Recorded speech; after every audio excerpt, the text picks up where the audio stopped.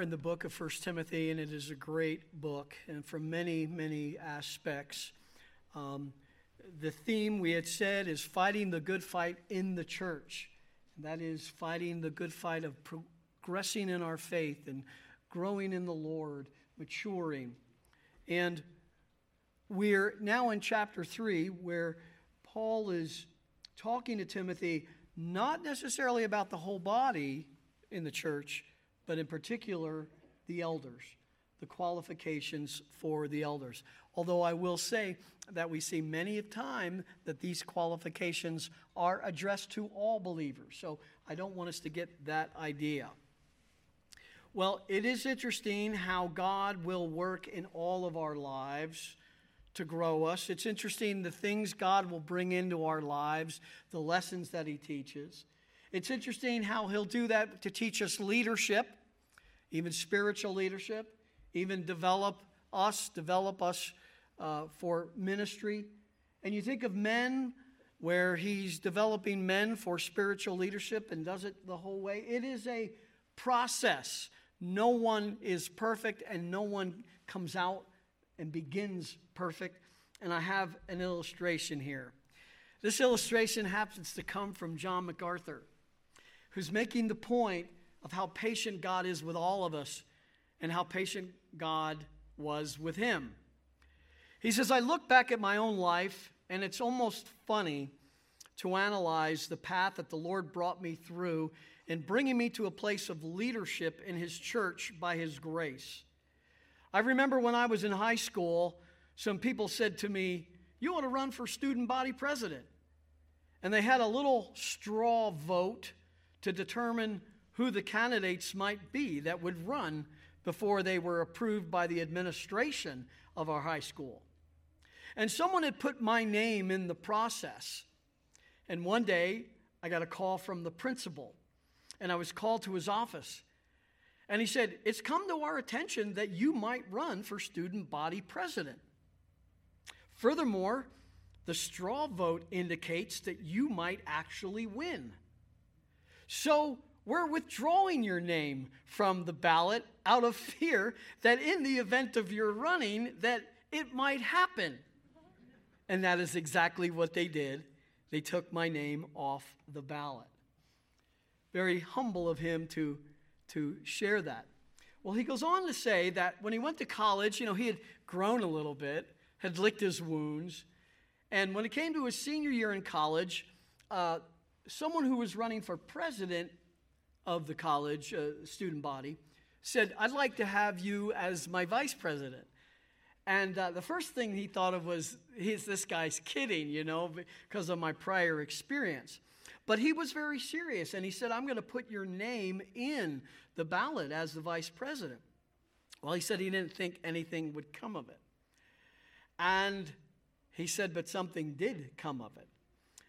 On the day of the election, when they were allowed back then to post banners to vote for so-and-so, kind of like we talked about the other day with Marshall Morgan as being an elder. The day of the election, he wrote, don't vote for Marshall.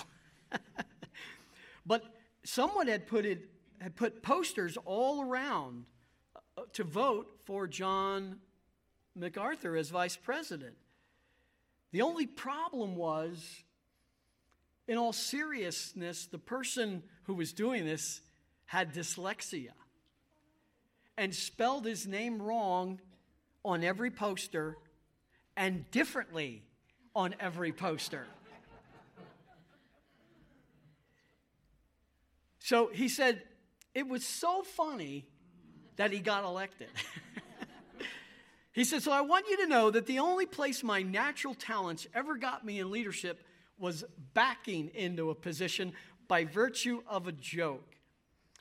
Well, it is amazing to see how God works in all of us. And I actually think that along with the qualifications we see in 1 Timothy, there ought to be the qualification of humility, to not think that we've arrived as elders, that we're not perfect.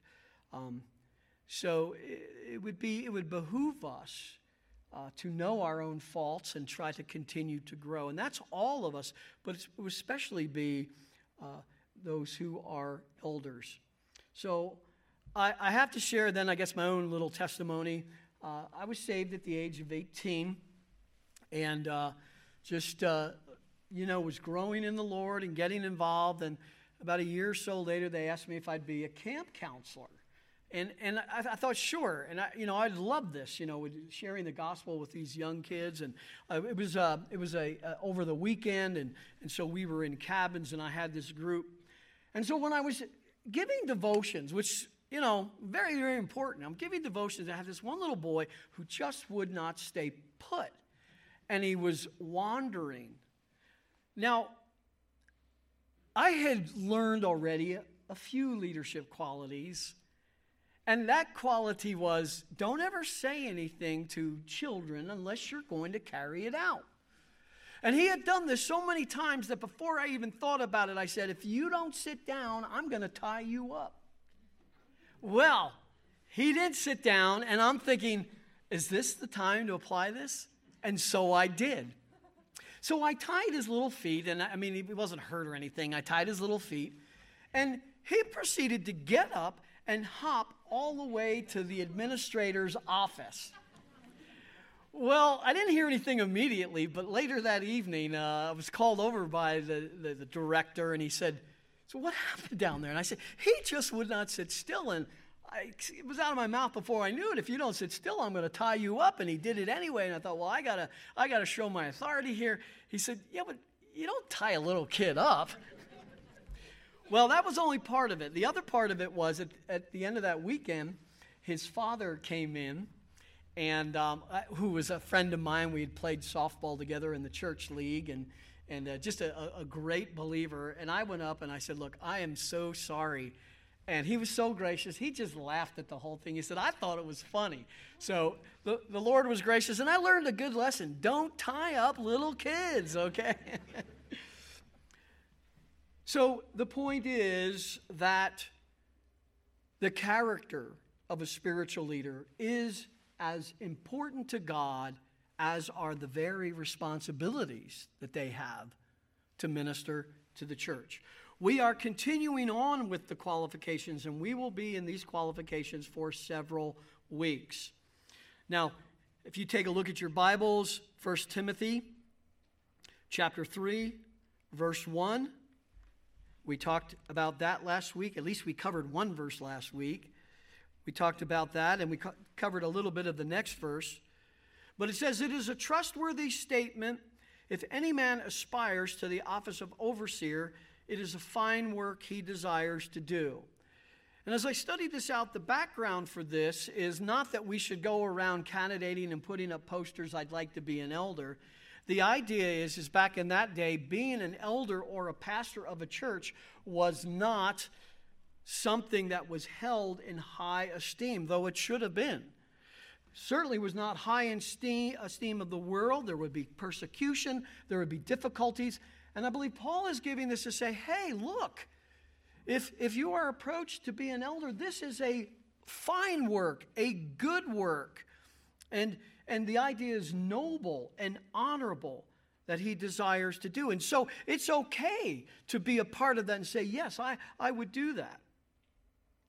And then verse 2 starts to get into the qualifications.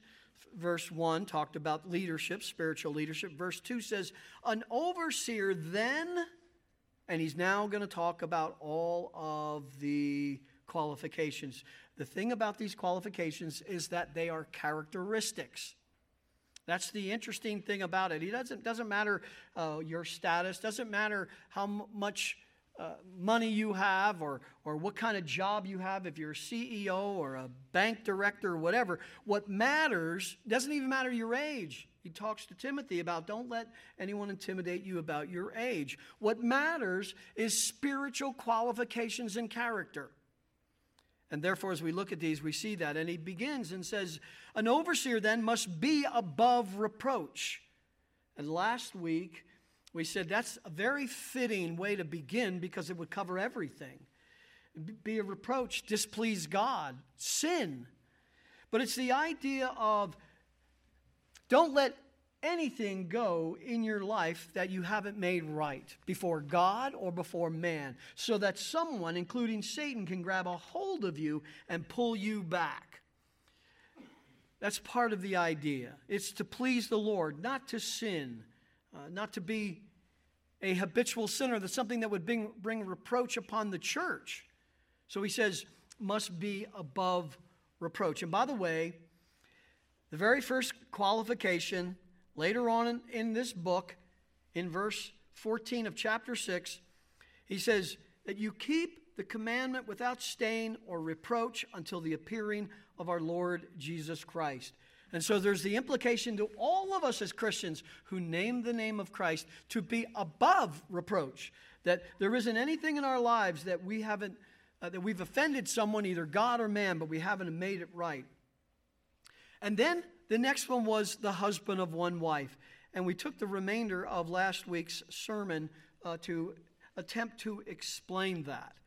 And we looked at the various views, and I end up concluding that it is the view of the one-woman kind of man. The one-woman kind of man. After all, there's no article in front of it. We're talking about characteristics, not necessarily marital status. Let me read John MacArthur from the Master's Plan for the Church. The phrase one-woman man doesn't refer to marital status at all. Paul is giving moral qualifications for spiritual leadership, not outlining what an elder's social status or external condition is to be. One-woman man speaks of the man's character, the state of his heart. If he is married, he is to be devoted solely to his wife. Whether or not he is married, he is not a ladies' man. A one-woman man is one totally devoted to his wife, maintaining singular devotion, affection, and sexual purity in both thought and deed. And so, in conclusion, I write that the one-woman kind of man view appears to be supported grammatically. There's no article. And contextually, it's about characteristics. But it also could be argued that this view covers most of the other interpretations. In other words, a one-woman kind of man would not be a polygamist, right? Nor would he have an illicit relationship, nor be divorced as a one-woman kind of a man. But nor would he be an unloving husband or be flirtatious. And so we have covered that one. Today we're going to look at temperate, prudent, respectable, hospitable, and able to teach. Let's just begin with a word of prayer. Father, I do ask you to guide and guard my mind and lips, my study, my interpretations, so that they line up with Scripture. Father, I pray that as we go through these, that we as elders will humbly admit that there's work to be done. I know there is in my life. I pray, Father, also, too, that as a congregation, we all realize that, we've not come to perfection. And so we need to work on these things, too. And these qualifications are mentioned to all of the congregation. Father, we find ourselves looking at our character in these sermons, and rightfully so, because it's not just what we do, but it's who we are. And who we are affects what we do and how we do it and how it's received. So help us, Lord. In Jesus' name we pray. Amen. All right, so temperate is the next one. What does temperate mean? Well, literally, it means holding no wine. It means being sober and abstinent in regard to alcohol. But it also means to be sober in one's life, a seriousness, a vigilance, being watchful in character. Well, now, which one is he talking about here? Well, in verse 3, he is going to mention alcohol and that qualification. So here, he's probably talking about character, that we need to have sobriety in life. Now, as we look at this, one writes, the elder he attends to his care and charge. He is watchful over himself, his words, his actions, and watches for the souls of men to do them all the good he can. That's this idea of temperance, to be sober and serious. And we should be serious. All of us should be serious, but especially the elders. Because, number one, the Lord's going to return. And we are going to give an account as elders for what we've done, what kind of responsibilities, how we've grown the church. And in 1 Thessalonians 5:6, it tells us that. And so then, let us not sleep spiritually or as our life is, as others do, but let us be alert and sober. And that's in the context of the Lord's return. We also see that we should be sober when it comes to our ministries, our responsibilities. He tells Timothy in 2 Timothy, but you be sober in all things. Endure hardship. Do the work of an evangelist. Fulfill your ministry. So it is fine to have other things besides ministry. It's fine to have recreation or hobbies or whatever. But we are really exhorted to be very serious about these responsibilities that we've been called to do, that God has asked us to do. But it's all believers. You might imagine how it applies to us as elders, but it's all believers. First of all, in 1 Peter chapter 5, and this is where he's using this word, sober. He says, be sober of spirit. Be on the alert. Your adversary, the devil, prowls around like a roaring lion, seeking someone to devour. So, again, we have joy in the Christian life. I'm not putting a wet rag upon our joy or cheerfulness.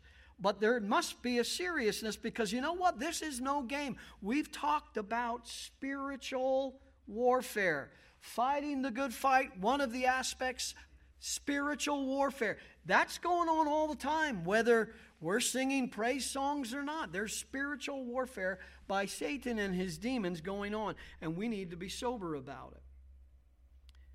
Peter also says, the end of all things is near. Therefore, be of sound judgment and sober spirit for the purpose of prayer.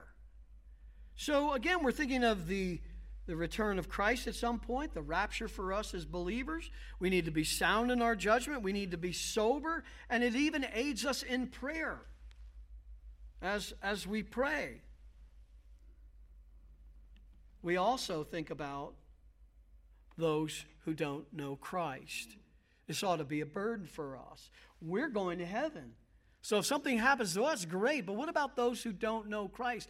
And let me be very honest. According to the Scriptures, and we have talked about it, and I promise you, if the Lord tarries, we will talk about it again, that someone who rejects Christ their entire life, never trusts in Him and their salvation, when they die, they will go into eternal punishment, i.e. hell. For all eternity. There will be no time out. And it's almost too hard to even think about. But we should think about it a little bit, and it ought to cause us to be serious and sober about spiritual things. Now again, I'm going to go back to this. I understand that you can have joy and cheerfulness, and you can even have humor. I am not against humor. Grace Bible Church was a very, very serious church until Jerry Brosey came along. You all remember the story about when we were hunting together and a storm came in. We were going to sit out the storm, wait it out, but just for fun, while sitting there, we couldn't even see to see if there was any elk out there. We said, well, let's just go ahead and make a shelter and a fire and all of those things. And there's stories just with that. Like when I had the Bear Grylls fire starter, and I couldn't get it lit. And Jerry comes over and hands me one of those Bic lighters. But anyway, we built a shelter. We had built this fire, and this storm is getting worse, and it doesn't look like it's going to hold up. And he says, if we stay here in this shelter, he said, it's going to be pretty cold. We might have to cuddle tonight. Which he meant in a survival sense, which it is a survival. But I guarantee you, 15 minutes, I was loading that ATV and I was driving off that mountain. Humor is fine. I think humor is witty. It's illustrative. It connects words together. And that's why we see such things as funny. When we said the word cuddle, we know what he meant, but we know what it sounded like. Charles Spurgeon was talked to by his elders, saying, you need to cut back on your humor. And he told them, if you only knew how much I already hold back. Nothing wrong with those things, and it's very, very good in illustrations. I think it sets the atmosphere and the tone with a good illustration. But I will say this, there is the other side of seriousness. Someone asked John MacArthur several years ago, John, you don't teach as many jokes as you used to from the pulpit. You're not as humorous as you used to be. And you know what he said? Well, that's because there's not a whole lot to be humorous about anymore. And there you have it. There you have the age, the maturity. And there is a seriousness. There's a seriousness that comes with age and leadership. It's a wearying thing to think about people who are dealing with sin and problems and all of the problems that it causes in lives that are innocent. It's a wearying thing to think about this country, as far as I knew, was a lot better spiritually and walking in the right direction than it is now. It's so wearying. You ask yourself, what happened? It can be wearying to think about burdens of others, prayer requests, when you hear from individuals who are in affliction and in continuous pain. That's the one thing that does grab me. When they talk about serious pain, I've seen saints down through the years, just constant pain. How do you deal with that? I mean, it's different if you're talking about a situation where it hurts you inside, but this is hurting you inside and outside. And we think of that, and I'm just, whenever I hear about that, it just burdens me. We think of Lou, we think of Dana's father, this pain. Or how about the trials and the temptations? Now, I'm not here to say that as elders we are depressed, we are discouraged. I'm not saying that, because one of the things that I found out in ministry that I had no idea is that the Lord encourages you through those things. I mean, literally, it's the peace that passes all understanding. But at the same time, too, there are those burdens of the heart. Now, we know God is in control, and we know the signs of the times, do we not? That God's will is being carried out. But if you remember, even the Lord Jesus Christ experienced such things and had emotion.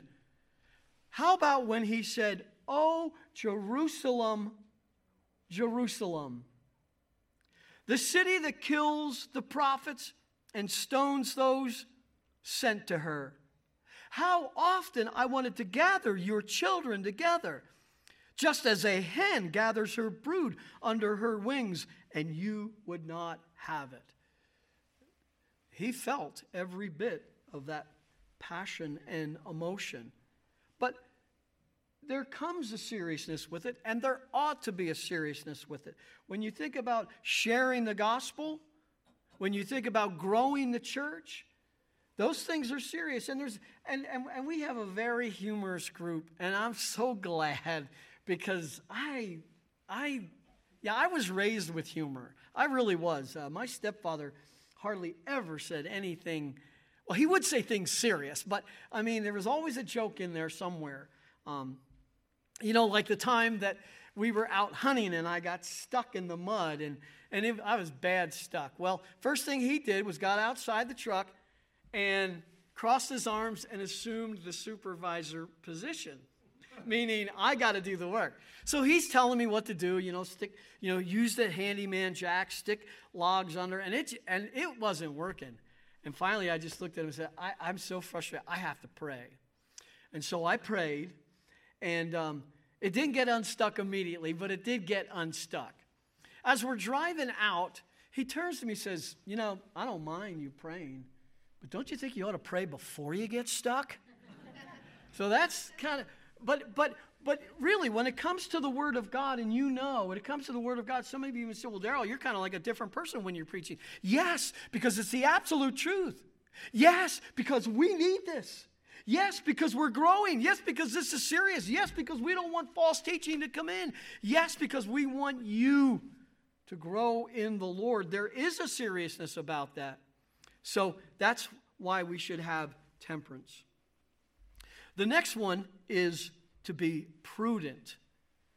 To be prudent. Now, prudent is the Greek word sophron, and it says, one of the definitions, having the ability to curb desires and impulses so as to produce a measured and orderly life, self-controlled. And I think this is a part of that. But I also see this as a part because the word literally means a sound mind. In fact, the word for sound is the word sozo, from which we get salvation, a saved mind, a spiritual mind. It does mean a temperate type of thing, but it's the idea that one does things in their right mind. It's very interesting. In Luke chapter 8, verse 35, the word is used. It says, the people went out to see what happened. And they came to Jesus and found the man from whom the demons had gone out, sitting down at the feet of Jesus, clothed and in his right mind. That's it. And they became frightened. Well, we need to be sound in minds, healthy minds, spiritual minds, minds that are based upon the Word of God, not what we just think or happen to hear or an alternative view, but what it is, the reality of such things. Peter mentioned a bit ago that we were to be sober spirit for the purpose of prayer. Well, it also uses sound judgment. That's the word we're looking at here. We ought to have a sound mind with sound judgment, that we're prayerful for people, but it's also part of our ministry. Our ministry we should take very, very seriously. And I've heard such men say that about what a privilege it is to preach the word, what a privilege it is to teach, what a responsibility it is to these things and to be an elder. It means to have an understanding mind. Don't check your brain at the door of Grace Bible. In fact, I don't think you should ever check your brain at any door. But that's kind of part of what this means, because in Ephesians 5, it says, so then do not be foolish, but understand. And that's the same word, your mind. Understand what the will of the Lord is. The will of the Lord is not emotions or mysticism. The will of the Lord is not foolishness, but the will of the Lord is understanding the principles of Scripture and knowing how we should live. And then we also see this for all people as well. We did there in Ephesians. But believing men and women are to be examples as they have biblically sound minds. Titus chapter 2 in the same area. He's saying older men are to be temperate. Now he's not talking about elders here, just older men. Dignified, sensible. There you go. Sound in faith, in love, and perseverance. Talks about women to be sensible. That's it. Sensible, a healthy mind, spiritual mind, prudent, pure, workers at home, kind, being subject to their own husbands so that the word of God will not be dishonored. Likewise, urge the young men to be sensible, a healthy mind, a saved mind, a spiritual mind. So an elder then should be recognized for his spiritual discernment. We need men in the church who will respond with biblical discernment, not from the flesh, worldly passions, or street wisdom, worldly wisdom, but from godly wisdom. What is interesting, we see this same thing mentioned in the book of Proverbs. It talks a lot about prudence. And first of all, we see prudence is that it acts with knowledge and wisdom. That's probably one of the best ways to describe it. It's like, well, let's see, which way are the winds blowing today? Well, you don't want to ever do that in Wyoming. It's the idea with knowledge. It says in Proverbs chapter 8, verse 12, wisdom here is personified. I, wisdom, dwell with prudence. 13:16, every prudent man acts with knowledge, but a fool displays his folly. And it even goes against naivety. Proverbs 27:12 says, a prudent man sees evil and hides himself. The naive proceed and pay the penalty. So you see this use of prudence. And yes, it is also making the right decisions for your life. Not going by your impulses, but going by a sound mind and Scripture. The next one is respectable.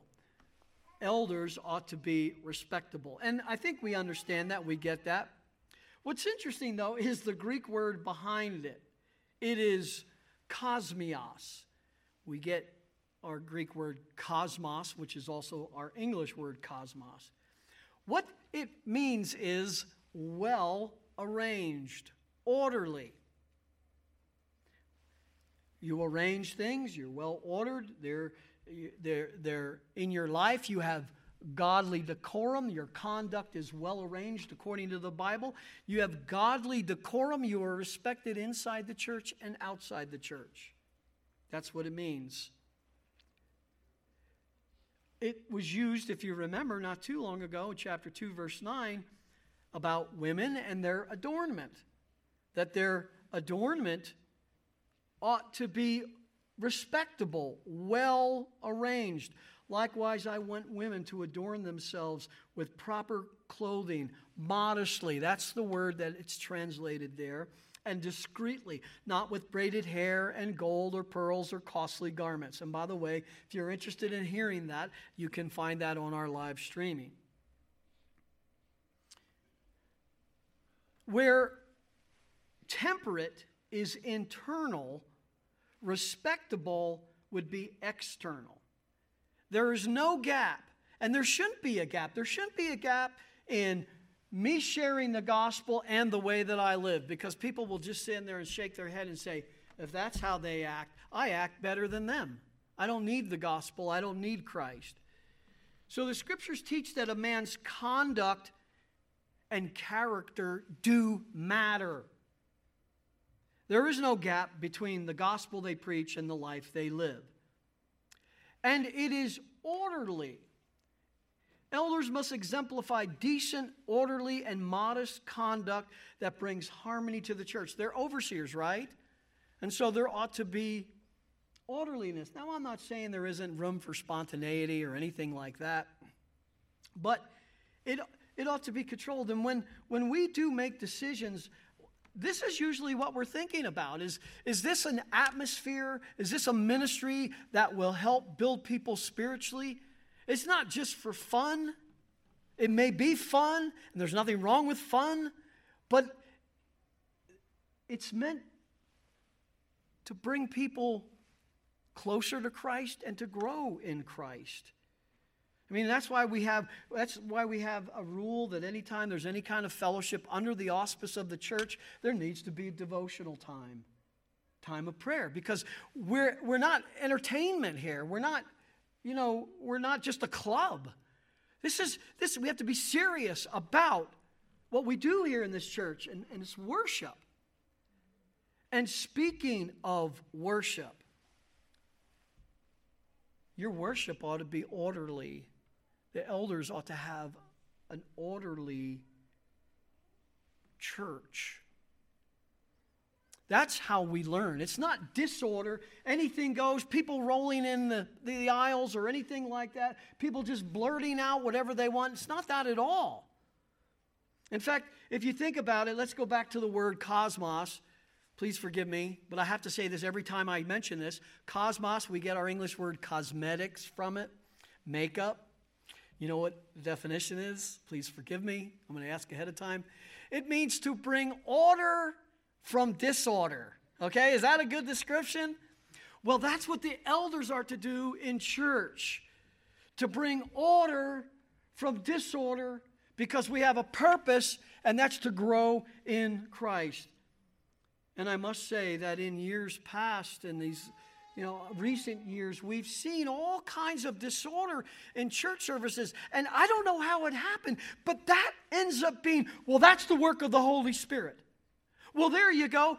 That's spirituality. And it's just a shame we have so many churches that are, the frozen chosen. They can't do that kind of spontaneity. That is not spiritual spontaneity. That is being out of order. God is not a God of confusion, but of peace, as in all the churches of the saints. But all things must be done properly and in an orderly manner. And so that's what we as elders attempt to do. And so a worship service is not to be out of control, but under control of the Holy Spirit, who is using this time to glorify the person and work of the Lord Jesus Christ. That's what worship is about. That's what's orderly about. It's not about me. It's not about you. It's not about our preferences. And I've heard that. I've heard someone say, well, I'm a dancer, so I go to this church because they have dancing. And you just shake your head and say, wow. I wonder what God wants. I wonder what God wants for us.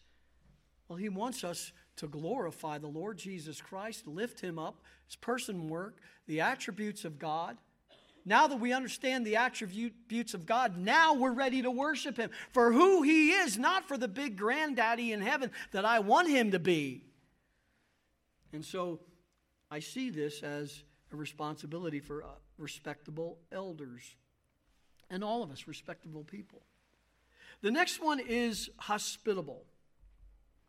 And I like this one. Hospitable. So the Greek word for hospitable is philoxenos. Fun to say, fun to define. We usually think of hospitality as inviting people over to your house for fellowship and food. And that is right. That is good. That's a good thing. Even the food, especially the food, is the good thing. But that's not all that hospitality means. Philoxenos means a friend of strangers. Of course, we're going to be hospitable to our own, but it looks at the idea about being hospitable and friendly to strangers. That's what the word means. And that was necessary in the New Testament. It wasn't like, well, you could just go to a Motel 6 if you're traveling from Bethlehem to Jerusalem. There were no Motel 6s. Now, along the way, there were what they called inns. But inns were outs. It was not good. William Barclay writes of the picture of the ancient world with these words. In the ancient world, inns were notoriously bad. Some of them were houses of ill repute. In one of Aristophanes' plays, Heracles asks his companion where they will live and lodge for the night, and the answer is, wherever the fleas are the fewest. Plato speaks of the innkeeper being like a pirate who holds his guests to ransom.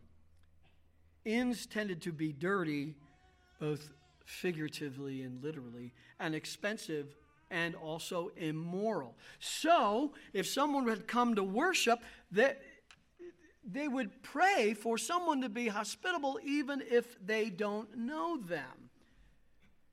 Now, I understand it's a hard thing to do in our day and age, right? Because we've seen a lot of abuses of that. I bet every one of us have. I believe all of the elders have. But the idea is that hospitality really is meeting the needs of all, including strangers, in whatever it is. Now, with caution, with wisdom, prudence. Okay, prudence. But you think about it, how many times have we seen that sort of hospitality work in someone's life and they started coming to that church? Or maybe it's an opportunity to lead someone to the gospel. Why are you doing this? Why do you act like this? Well, Jesus Christ is my Lord. Or ministry, spiritual growth, and we see that even in Scripture too. An elder is to express his love through hospitality to all, especially, and I'm saying the word especially, looking at the needs of the church and its ministry. So it is to strangers, that's what the word means.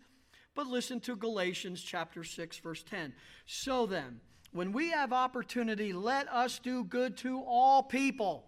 Hospitality, known or unknown, and especially to those who are of the household of faith. So somehow or other, we have to align our lives to that. Now, what about the other side? It is difficult. And I must say that because it's been abused so much over the years, that there are many churches, including our own, that sometimes are very cautious to give money or help or aid. One of the reasons is I know what I went through. When I was pastor in Texas, after this sermon, a woman with her daughter who had visited the church for the first time asked to speak with me, and she said, I love and need expository sermons. And it's in that point I said, you had me at expository. And so we're talking a little bit about the word, and then she proceeds to say how she was hurting financially. And she had an ex-husband, and he didn't help support her. And next thing you know, I'm talking to the elders, rightly so, talking to the elders, and they too felt the same way about it. We wanted to try to help this gal out. And to her credit, she did try to come to our church often.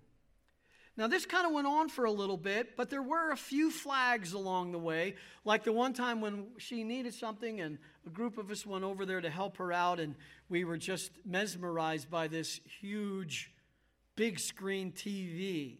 That was when big screen TVs were first coming out, and it was big.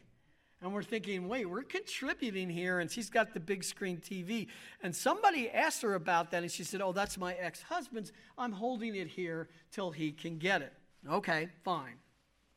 Well, then came the day when she asked for a large sum of money.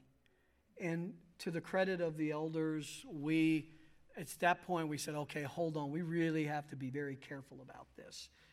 And she proceeded to tell us that she was just diagnosed with cancer and she didn't have long to live, and she was in need of a vehicle so that she could go back and forth to the cancer center and that she could get her daughter to the babysitter, and so she needed this. Well, we were taking time to pray, and so it didn't happen overnight. And sometimes you may say, why don't these elders get moving quicker? Well, we just don't in Wyoming. I don't know. But it may be because we're thinking about it. It may be because we're talking about it. Maybe because upstairs not everybody is in agreement and we're trying to become unanimous. And maybe we want to go pray about these things. So it doesn't always happen in the speed of light. Anyway, this group there in Texas, we were praying about this situation. And at some point, one of the nurses of that cancer center said, I was just very curious. I had some bad vibes. I wanted to check out. And she said, she has never visited this cancer center.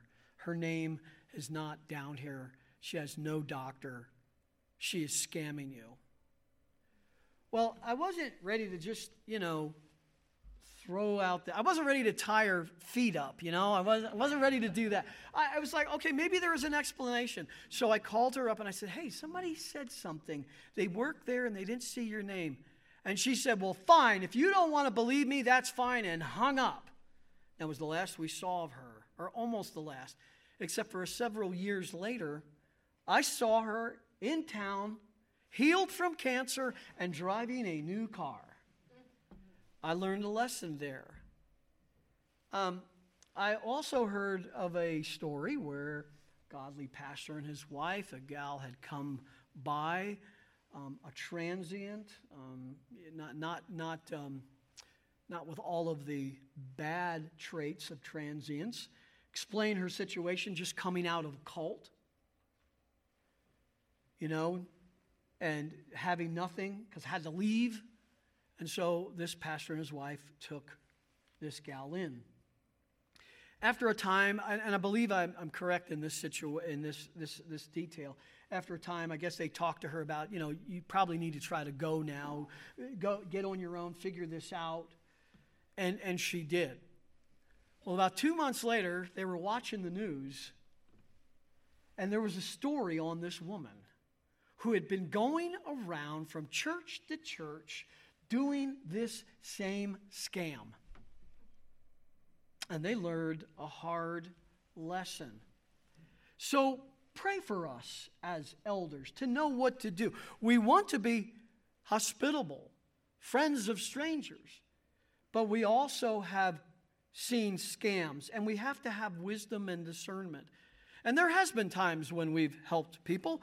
I'm sure just like you, there's been times that I've been moved, just like you've been moved, and I've helped them out personally, But basically what I do is I look for just one flag. If I see or hear one flag, I have nothing else to go on. That pretty much does it for me. I'm done. But anyway, the idea here is in the idea of believers, those who are believers, and maybe they are having a terrible time in life. It does happen. And so we all need to be hospitable, careful, prudent, not naive, but hospitable. And of course, to our own, well, you can imagine what we need to do. All of the hospitality and help in every way, be it financial, be it help, be it fellowship and food. We need to be hospitable. Peter says, be hospitable to one another without complaint. Complaints really destroy a lot of good work. Complaints destroy crowns that we would receive in heaven. We're doing something good, and then all of a sudden, under our breath or towards our spouse, we're just complaining. Well, guess what? That's not the right way to go about it. We are told in Romans 12 to contribute to the needs of the saints, practicing hospitality. All of us, but I would say especially elders. Again, that an elder is to express, he's not to be above the congregation, he's to be among the congregation. He's one of the congregation. So he's to express his love through hospitality to all, especially looking at the needs of the church and its ministry. And hence, if you know, on every third Sunday, or at least we used to, on every third Sunday, we had a benevolence fund where if you would like to, you could contribute, and that went towards something that the elders could help others out. Well, you've been so generous. This church is a very generous church that we haven't had to collect for a while, for a time. Thank you. Thank you for being hospitable, and pray for us as elders to dispense this money and to dispense it wisely and with godly wisdom to further the ministry and encourage the saints. Well, the final one is able to teach. And so this will be the last one that I'll talk about today. Able to teach. Now, it's an interesting word. It's didaktikos. And it means, in some instances, it means the skill to teach. The skill to teach. In other instances, according to Zodiates, it can also mean the quality of being willing and ready to teach. This is a characteristic. If we're the spiritual leaders, then that's something that ought to be in the forefront, is the teaching of it. And I will say this, it's not just one's own ability to teach, but elders who will defend the teaching of this word that's preached.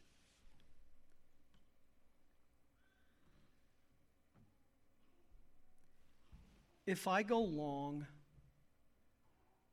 on one hand, I truly am sorry.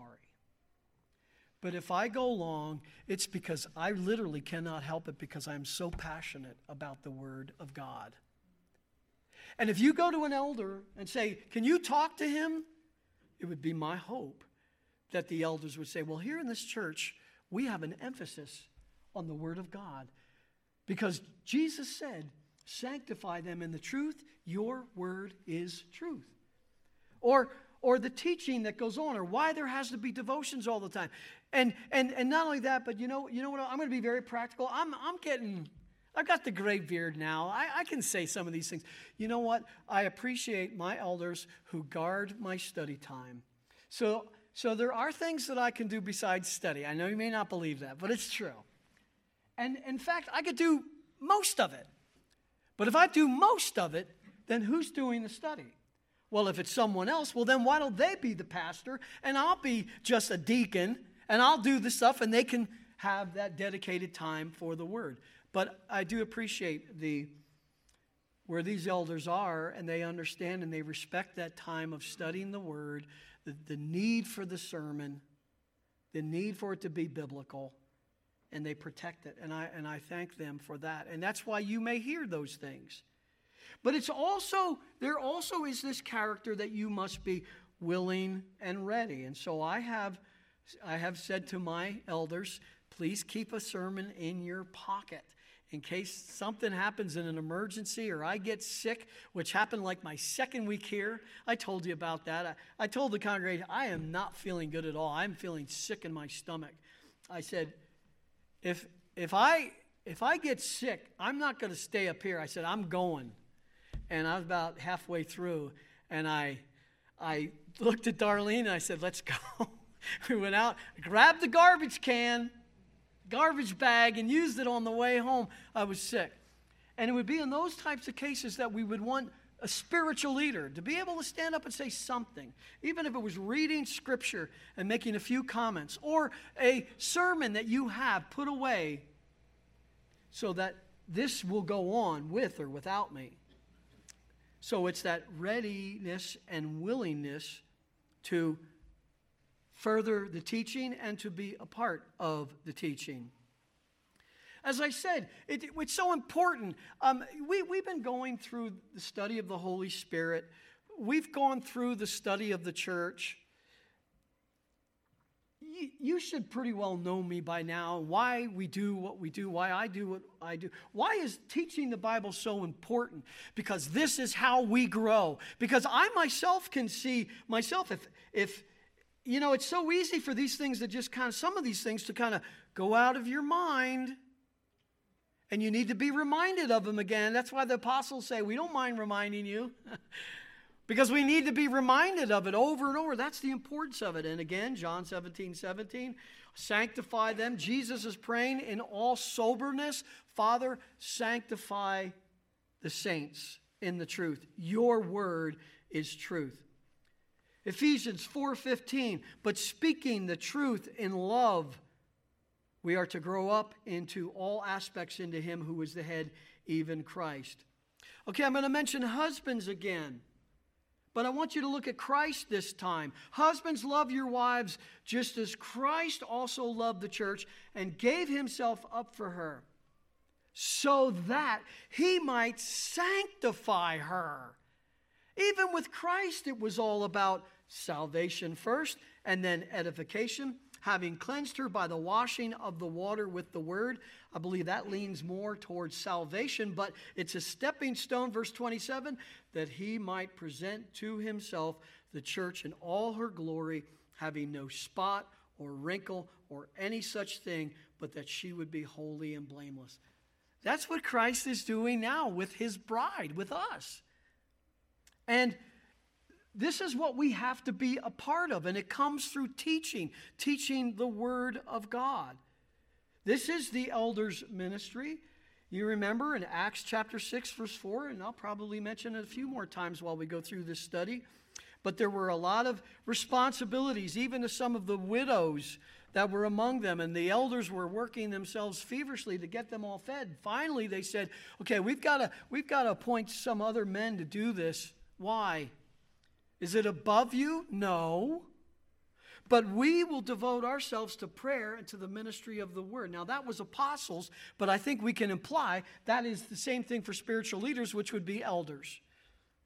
We would say in that same section that those who helped were deacons, kind of the unnamed passage for the model for deacons. Timothy is told everything Paul tells him. He tells him that prescribe and teach these things. Timothy, I'm going to tell you this again. Prescribe and teach these things. He says, until I come, give attention to the public reading of Scripture, to exhortation and teaching. The exhortation is exhorting people to live this out and teaching them the Word of God. This is what is to be done. This is why we're all about this. It's also about the protection, the Word of God, and why teaching is so important. It's about the refuting of false teaching. In Titus chapter 1, verse 9, in the context of elders, it says, holding fast the Word, which is in accordance with the teaching, so that he will be able both to exhort in sound doctrine and to refute those who contradict it. So we need to know those doctrines. Every elder is able to say what's right biblically and doctrinally and say what's wrong and point out things that aren't right and be able to refute it in Scripture.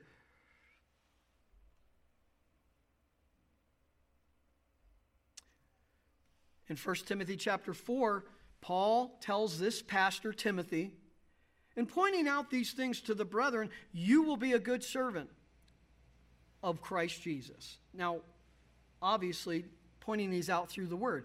Constantly nourished on the words of the faith and of the sound doctrine which you have been following. By the way, that's another particular of our church. We do talk about doctrine. Even though we've heard things like doctrine divides. You're right, it does. It divides from good doctrine from bad doctrine. And we need to know doctrine. And what is doctrine? Doctrine is nothing more than knowing what Scripture says about a particular subject, like God, His attributes, like the Lord Jesus Christ, His death and resurrection, and the doctrine that goes behind that, and the Holy Spirit, and those things. Sound doctrine. We're to have sound minds and teach sound doctrine. Spiritual minds teaching spiritual doctrine. And I pray that we do it in such a way that it's interesting. I pray that we're not doing it in a way that's dull. I pray that we do it in such a way that everybody understands, yep, I get it. I get what you did. Thank you. Thank you for doing that.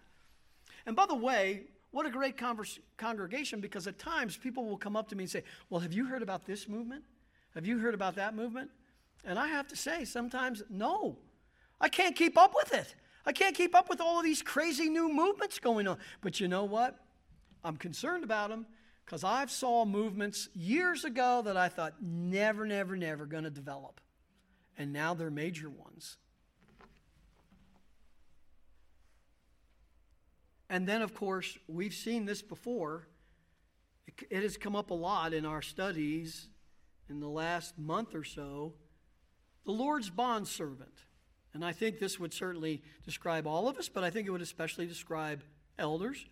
The Lord's bondservant must not be quarrelsome, but be kind to all, able to teach, able to explain the doctrine from Scriptures, from the truth of Scripture, patient when wronged, with gentleness correcting those who are in opposition, if perhaps God may grant them repentance, leading to the knowledge of the truth, and they may come to their senses and escape from the snare of the devil, having been held captive by him to do his will. That, in an essence, is what elders do.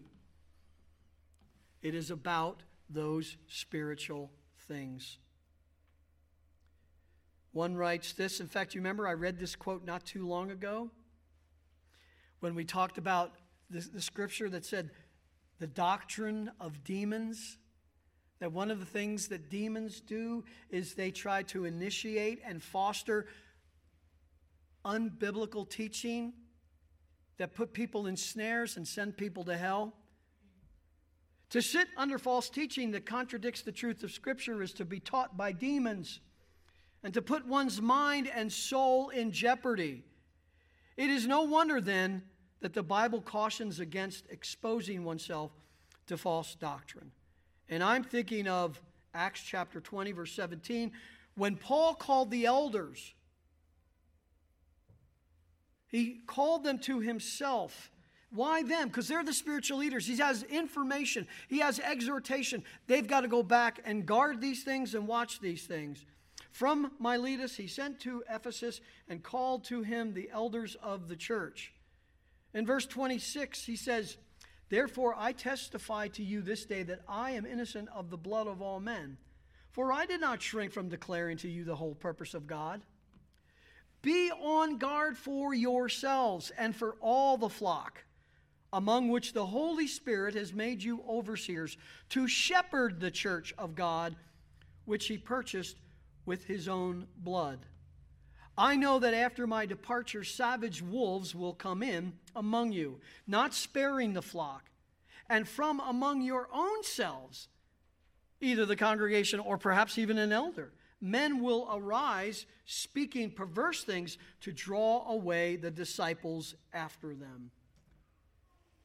So we see that even this idea of being willing and ready to teach, I think there's a sense in which that's a characteristic of a man who is who majors on the Word of God. This has got to be taught. We've got to elevate the teaching of the Word of God. And if need be, in an emergency, to be able to at least teach something from the Word, read the Word of God, give a devotional, but needs to edify the church. So in conclusion, the character of a spiritual leader, an elder, is as important to God as the very responsibilities that he has been called to do. God calls elders to do certain responsibilities. That's important. But also the character. It's amazing to see how God works in each of our lives to develop not only spiritual leadership, but also spiritual character. So I want to give you some good news and bad news. The bad news is that he's not finished with us yet. We're not perfect, and he's still working on us. The good news is that he's not finished with us yet. That he's still working on us and working in you. But we pray that we all are learning the character and the lessons that God has designed for each one of us to grow and to lead spiritually, especially the elders. Let's pray. Father, we thank you for your word. It is the word that talks about the living word that we elevate in this church, because this is really what it's about. This is part of the elders' qualification. Oh, Father, we ask that you would give us wisdom and boldness, ability to keep false teaching out and to underline sound doctrine here. Father, we pray that you would help us, even though there is no such thing as a perfect elder, but that we would become more and more mature. Father, I thank you for this list. I thank you even for, as I go through this list and I see things in my own life that need to be added. Thank you for that. But Father, we thank you for the way that you work in all of us. And Lord, even everyone here in the congregation, whatever ministry they're involved in, you're working the same things in them. Father, may we always understand that you are very concerned, not only about what we do for you, but who we are in you. And we thank you in Jesus' name. Amen.